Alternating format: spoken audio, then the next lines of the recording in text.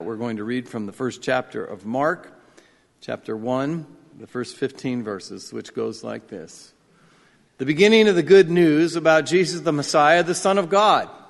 As it is written in Isaiah the prophet, I will send a messenger ahead of you who will prepare your way, a voice of one calling in the wilderness. Prepare the way for the Lord, make straight his paths for him. And so, John the Baptist appeared in the wilderness, preaching a baptism of repentance for the forgiveness of sins.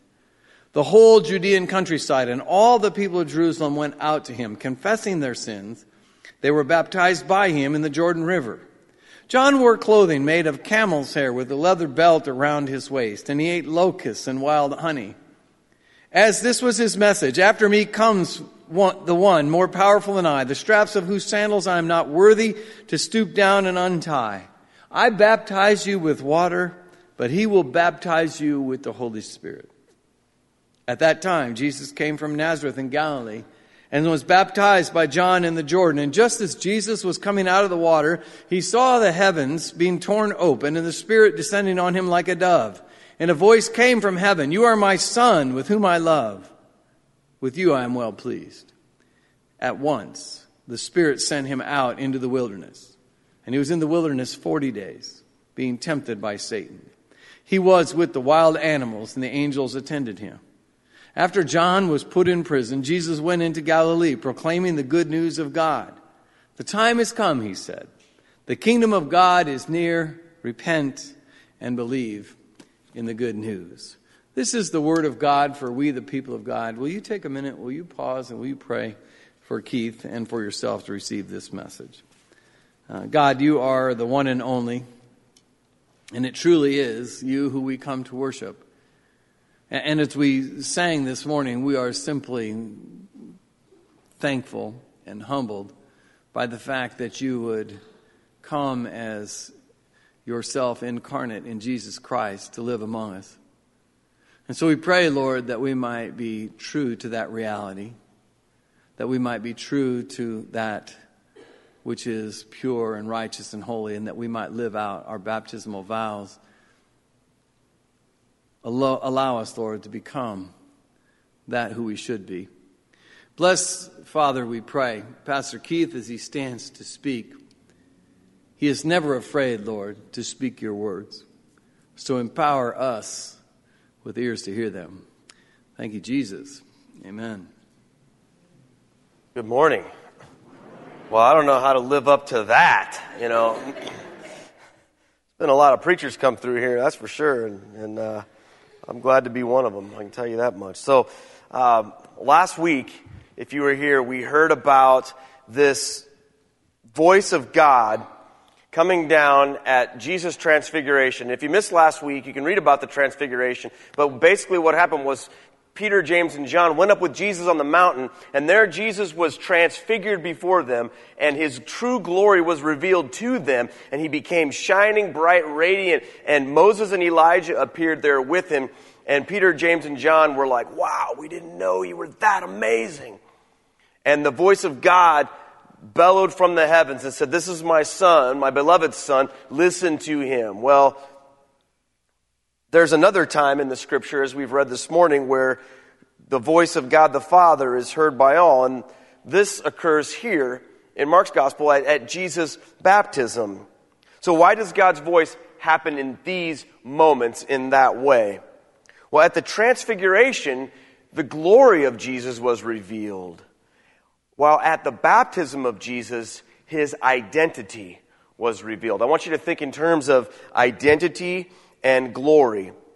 You see, baptism changes who you are, according to Scripture. Baptism is the moment in time when you move from being a child of wrath to a child of God. It's the moment in time when our sin that we inherited from our sinful parents, Adam and Eve, who disobeyed God in the garden, that sin nature was transferred to us. Baptism is the moment when God washes that away from us, and we are transformed from death into life. That's where we receive our gospel identity. Whereas the glory of God comes into your life when you live into that identity. Because you can easily forget who you are. And if you forget who you are, then who you are doesn't do you much good. But when you realize who you are, and you realize the identity that you have in Christ, and you live into that identity, amazing things can happen. And that's what we saw in the baptism and the transfiguration. Now, immediately after Jesus' gospel identity was revealed in the baptism, an interesting thing happens. It says in the scriptures that he's led by the Spirit into the desert to be tempted by the devil. So immediately after this moment of identification and gospel identity revealed, now Jesus is led into the desert to be tempted, and following the temptation comes the transfiguration. So it's like this: identity, trials and tribulations, and then glory. That's the timeline that we see here in the text. And then after Jesus returns, he goes and preaches this message. And what is his message? His message is the kingdom of heaven is at hand. The kingdom of God is near. Repent and believe the good news. Now the good news is the gospel. Repent and believe the good news. So what does it mean to repent and believe the good news? And why must we do that? To repent means that you change your thinking. That's the simple definition of repentance. It means change your thinking. Now, oftentimes we think repent means to change what you do. And one leads to the other, or at least it's supposed to, but it all starts with your thinking. And what Jesus didn't tell people to do was, hey, just be good. Here are the rules, keep the rules, figure it out, you've heard them, just keep them, and everything is good. That's not the message of Jesus Christ. Jesus' message was to repent and believe something. Jesus' message, first and foremost, comes to our understanding about who God is and who we are and our relation to it. And that happens up here. It doesn't happen out here. It starts here, and then it works its way out. But you know as well as anybody that if you don't change the way you think about something, it's really difficult to change your behavior with regard to that, isn't it?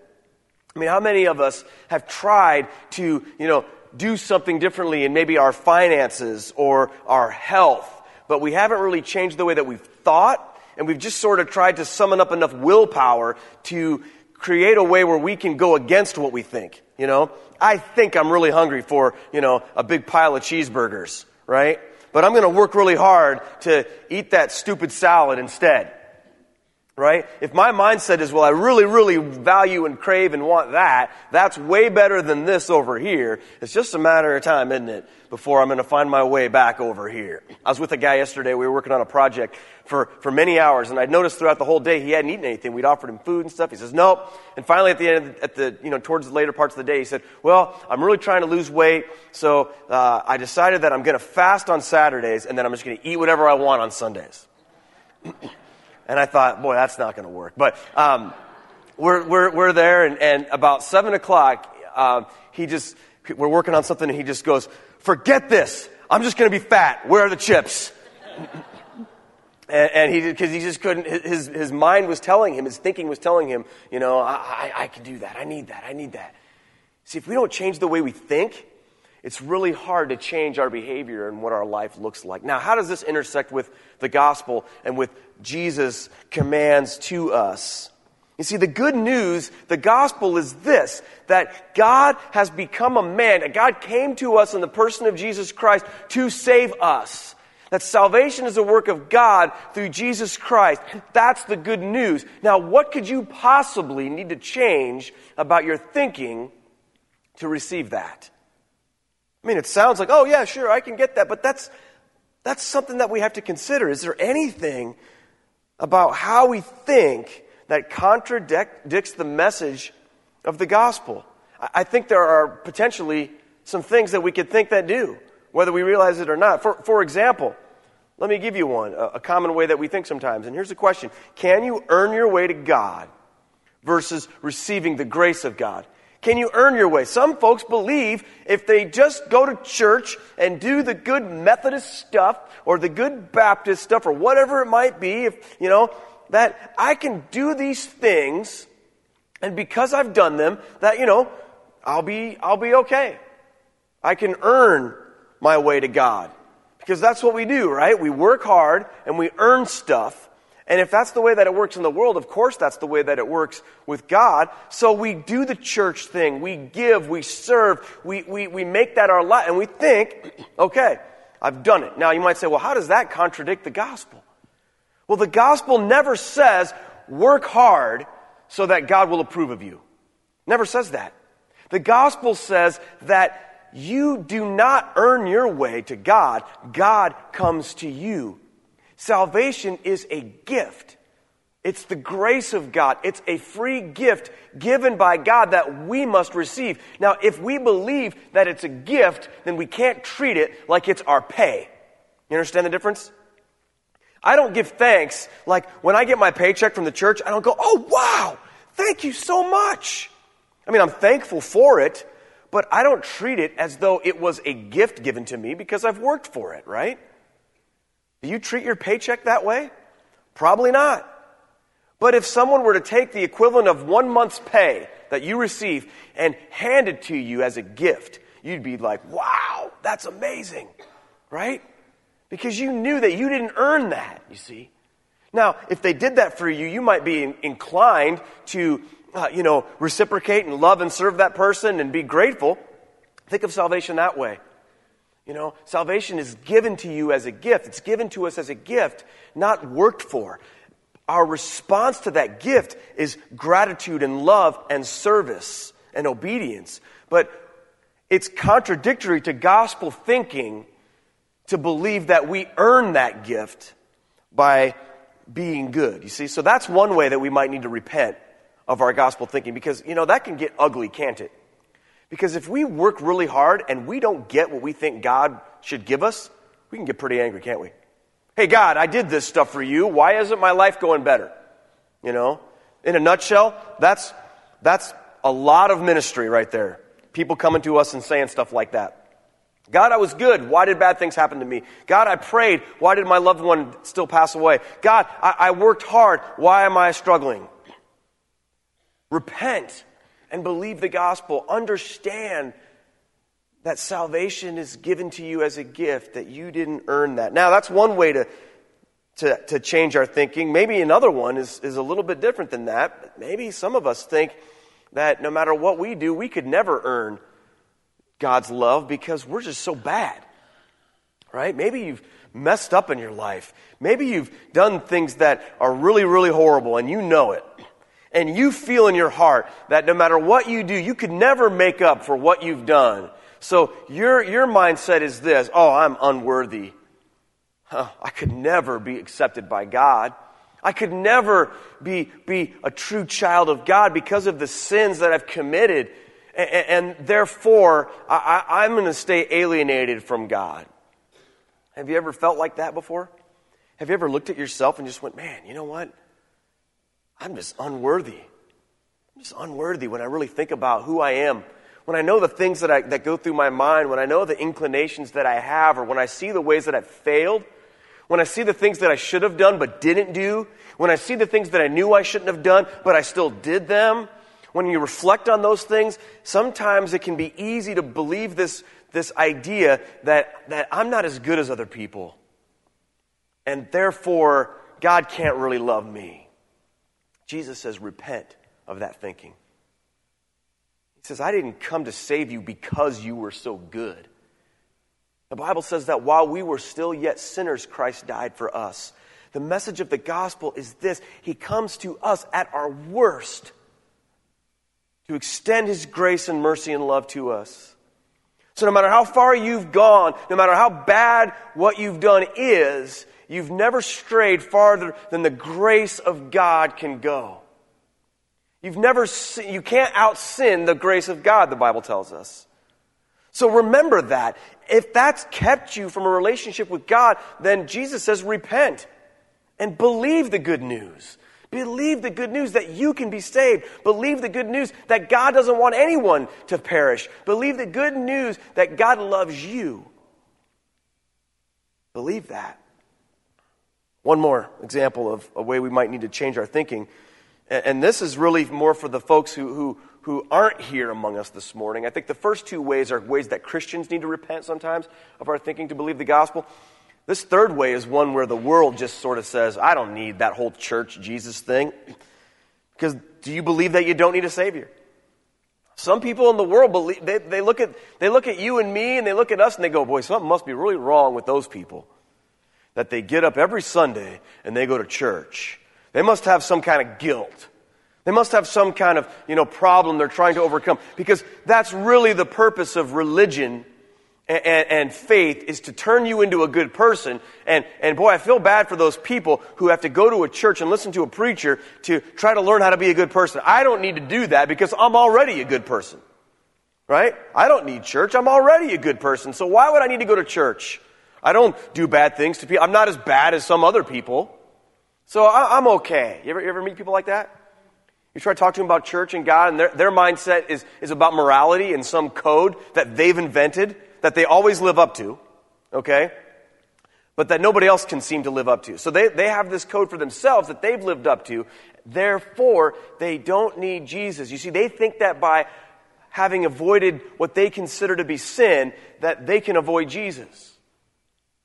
And Jesus says, look, you need to repent of that. That's not the right way to think, because we're all sinners. We've all fallen short of God's glory. So that's the message of Jesus here. After his glory was, look, you need to change your thinking so that you can receive the good news, so that you can be saved. So once that's in our minds, now let's look toward what happens at baptism, according to our scripture this morning. So number 2 would be this. We need to receive our gospel identity. Now we believe the gospel, receive our gospel identity in baptism. Baptism, ultimately, you want to know what it is? We don't really get this, because oftentimes when we baptize babies, it's like this happy little moment, and it should be, okay? But you know what baptism is really about? It's about death. Baptism is about death and resurrection. So do you consider yourself dead to your sin and your old life?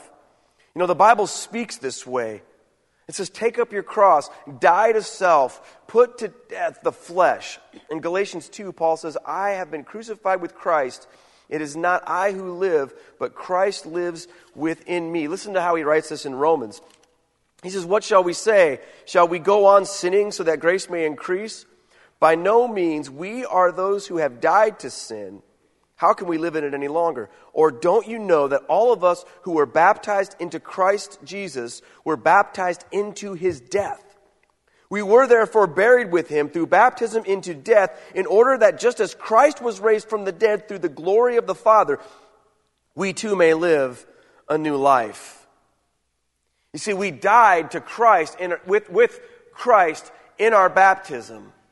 And as we came out of the water, so to speak, we are reminded that he came out of the grave.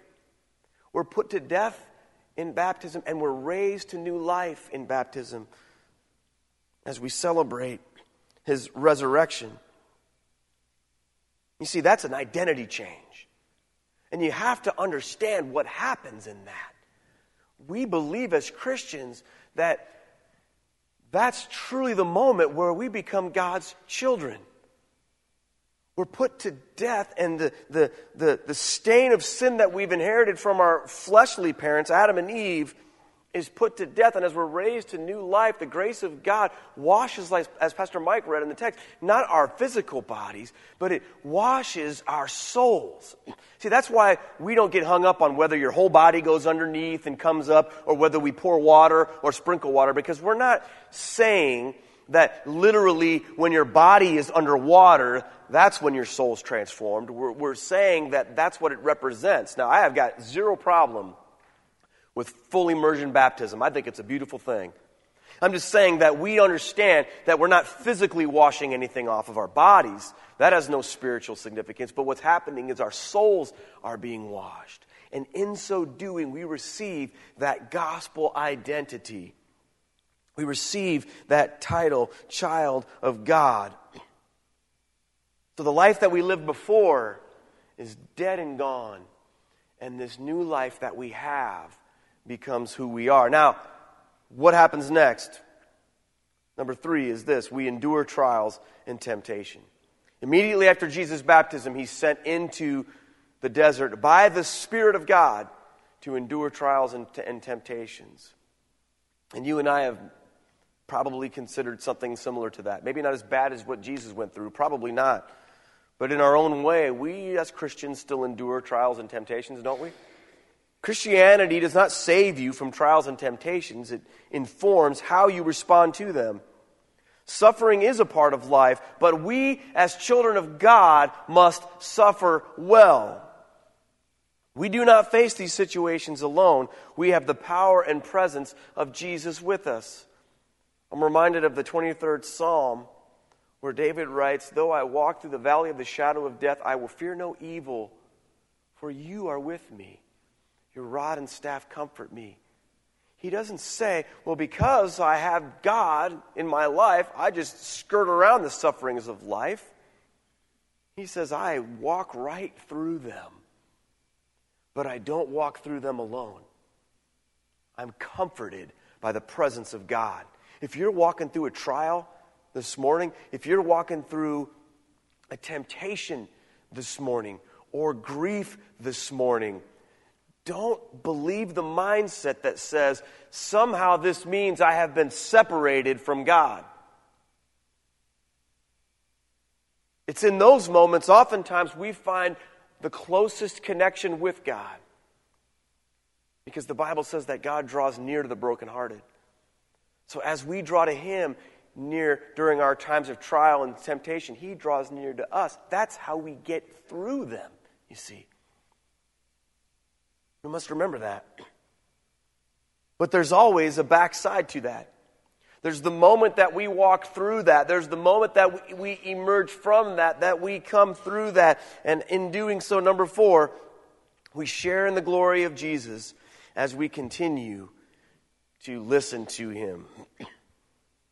That's what the voice said on the Mount of Transfiguration. It said, "This is my beloved Son. Listen to Him." Right? It's at the top of the mountain here where Jesus' Father echoes the words of Jesus' mother in Cana of Galilee when she said to the servants who were to fill the water in the jugs that would be turned to wine, "Listen to Him." So we have from Jesus' Father, listen to Him. We have from Jesus' mother, listen to Him. What more do we need, right? The voice from heaven to boom down around us? Listen to Him. This is what was revealed in His glorious moment. But it's not divorced from suffering, you see. Paul writes to the church in 2 Thessalonians who were enduring incredible persecution and suffering. He says to them, He, Jesus, called you to this through our gospel that you might share in the glory of the Lord Jesus Christ. And then in Romans 8:17, he writes, "Now if we are children, because of our baptism, then we are heirs, heirs of God and co-heirs with Christ, if indeed we share in His sufferings, and that we also may share in His glory." Too many times we want to bypass the suffering and just go right to the glory. But remember this, the Mount of Transfiguration was a mountain. It wasn't a spa. It wasn't an oasis of transfiguration. It was a mountain, and they had to climb that mountain. Now, we here in Iowa, we don't comprehend that, right? Think of it as a blizzard of transfiguration if you need to, okay? A snowdrift of transfiguration. You got to climb that mountain to get to the glory. That's a powerful thing to remember, isn't it? The glory of Christ only comes through the suffering of Christ. We partake in Jesus Christ in the most intimate way when we celebrate Holy Communion, right? And that's a remembrance of His suffering. That's when He's here with us in those moments. That's when we commune with God as we remember His suffering. The glory of God is intimately connected to the suffering of God. And the glory of the Christian is intimately connected with the suffering of Christ, right? The suffering of Christ, not your suffering, Christ's suffering. Our suffering is offered up to God in submission to God, but we unite our suffering with His suffering because it's what His suffering produced that brings us glory. We suffer with Him when we suffer. So the relationship there continues throughout our lives. You know, I saw this movie the other night that really caused me to think about even this sermon. It really took me and really inspired me in a way. I don't know if you've seen it. It's a movie called Hacksaw Ridge. It just came out. I think it's up for some Academy Awards. And it's a true story about a man named Desmond Doss who served in World War II as a conscientious objector. Did I say that right? Conscientious objector. You see, he was a Christian, and he believed that when the Bible says, "Thou shalt not kill," that applied in every circumstance, including war. So he entered the military and refused to even hold a rifle, which of course led to great persecution among his commanding officers and his colleagues in his unit. They hated him. They beat him. They threatened him. They called him a coward. They said that their lives would be endangered if he continued in his service. And yet, through one unbelievable coincidence after another or so, he still went through as a medic and served in Okinawa, where he single-handedly saved 75 men who were wounded on top of this ridge. At great risk to his own life, he lowered these men down one by one. After everyone else had fallen back and retreated, he remained alone at the top of this mountain, this ridge, and went after these men who were wounded on the battlefield and single-handedly carried 75 of them down to safety. It was an incredible story. He saved 75 men without firing a single shot. He remained true to his identity as a believer in Jesus. And he's the only person to ever receive the Medal of Valor as a conscientious objector. Talk about glory. Can you imagine a more glorious moment? But in order to receive that moment, he had to endure incredible persecution.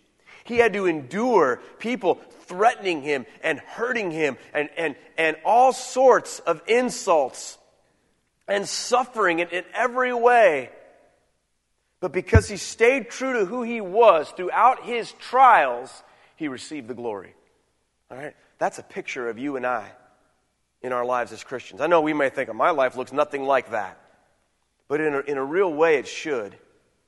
In a real way, it should, because as you go through life, convinced of your gospel identity, enduring the persecutions and the sufferings and the threats of this world, you have too the potential to save many souls. As you take people to Jesus, and in doing so, you're promised that glory. You can receive that medal of valor from God as you stand before him one day and he looks at you. You can say, look at these people that I carried down the mountain of sin and brought to you. But not without great suffering. The voice of God comes to us in our moments of identity saying, you are mine. The voice of God comes to us in the moments of glory when we've climbed the mountain, when we've endured the persecution. And he says, listen to him. Anything right now in your life you need to repent of in your thinking to live into your identity? Have you believed the lie that either you're so good that you don't need Jesus or you're so bad that he couldn't possibly love you? You know, most of our work in ministry is dealing with one of those two mindsets. And it's true for all of us, isn't it? We vacillate back and forth. Hey, there's a third way. It's this: repent and believe the gospel. Receive the free gift of Jesus Christ in your life. Receive that identity he's given to you. Put to death your sinful identity and your sinful nature and receive who Jesus says you are. Get through everything you can in this life with him by your side and receive his glory as you suffer with him. Let's pray together. God, we thank you for the Word of God and for those who we look to in this life, Lord, and who have suffered well. Of course, yourself at the top of that list, Jesus, and we thank you for what you endured for our sake. May each of us today live into that identity that you've called us to, Lord, your sons and your daughters. Walk today, Lord, with those who are walking in that valley of shadow of death. Walk with them, Lord, through their suffering, through their pain. Walk with those who are being tempted. Lord, let them feel your presence right there with them, bringing them comfort, helping them make it through. Lord, help us get up that mountain so we can see and receive and share in that awesome glory. It's in your name we pray. Amen.